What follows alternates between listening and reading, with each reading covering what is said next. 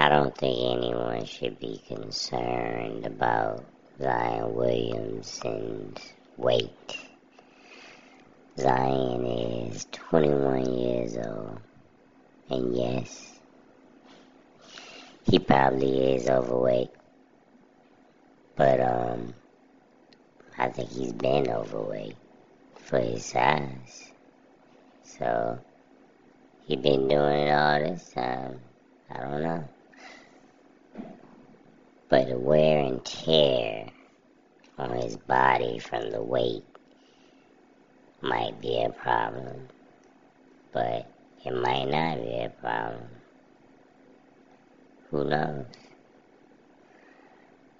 I think some former players and some former athletes said, and some current ones say he needs to lose weight, so maybe he does.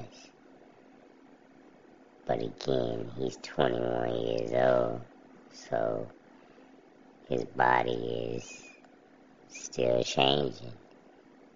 He's a child. So maybe he'll be full of muscles in a couple of years instead of full of fat or whatever he got going on. You never know. He might be full of muscles in a couple of months. He has a young body, you know what I mean? He's 21 years old.